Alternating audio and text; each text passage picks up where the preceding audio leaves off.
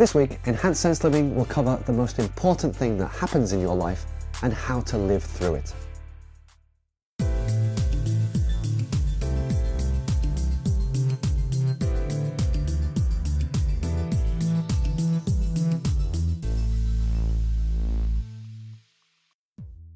There is one event in your life, an event that is completely out of your control, and one that you are powerless to stop no matter what you do or how hard you try. At first, it seems like things just aren't going your way, or that you've hit a patch of bad luck. But then things start to escalate into a series of unfortunate events for your life. And the one characteristic that ties all of these things together is that nothing seems to work. All of the things that you try and all of the ways that you are living break down. This can be scary as it starts to look like your life is going off the rails and you can't hang on to it. But really, what is happening is the most important thing that will ever happen to you. And in fact, you shouldn't hang on to it. At this time, you should let go of the old and outdated, relationships that never really gave you anything good, habits and routines that are worn out. And you don't need to race to replace these things immediately. Leave some space in your life for what comes next. This process takes time, and time is something that you have a lot of. And it's important to know that you're not alone in your struggle. Many other people have been through or are going through the same thing, although it may look different from the outside. As this breaking down of your life is happening, you might feel under attack and anxious a lot of the time as you wait for the next bad thing to happen. And the only thing you can do at this stage is to brace yourself and let go of any expectations you may still have.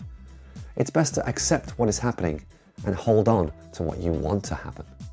It's human nature to want nice things or to want things to be better, and we can't switch this off. But also, as human beings, we have the strength to grit our teeth and adapt to our situations.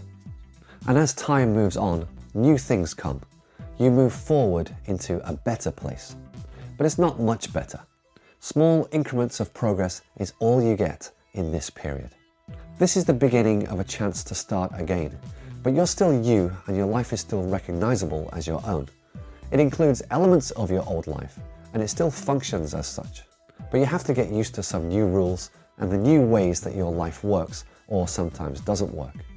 And you know when you're doing the wrong thing because you're painfully shown that it's wrong. Every time you run into trouble, it's a wake-up call to change your behavior or to think differently about what's in front of you. And the faster you find out what to change, the easier it is.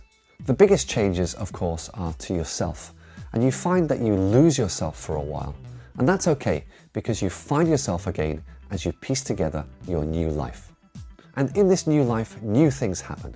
You are able to have new experiences and explore new thoughts and ideas. How you see your life is different too, and you start to judge what's happening in it from a different perspective. A perspective of being able to see more clearly what's really going on. This process takes a long time. You may have already been through it, you may be going through it right now, or you may be yet to go through it. But wherever you're up to in your life, it's important to know that your life is not as bad as it may seem. And although progress is slow, you are moving forward into a better place.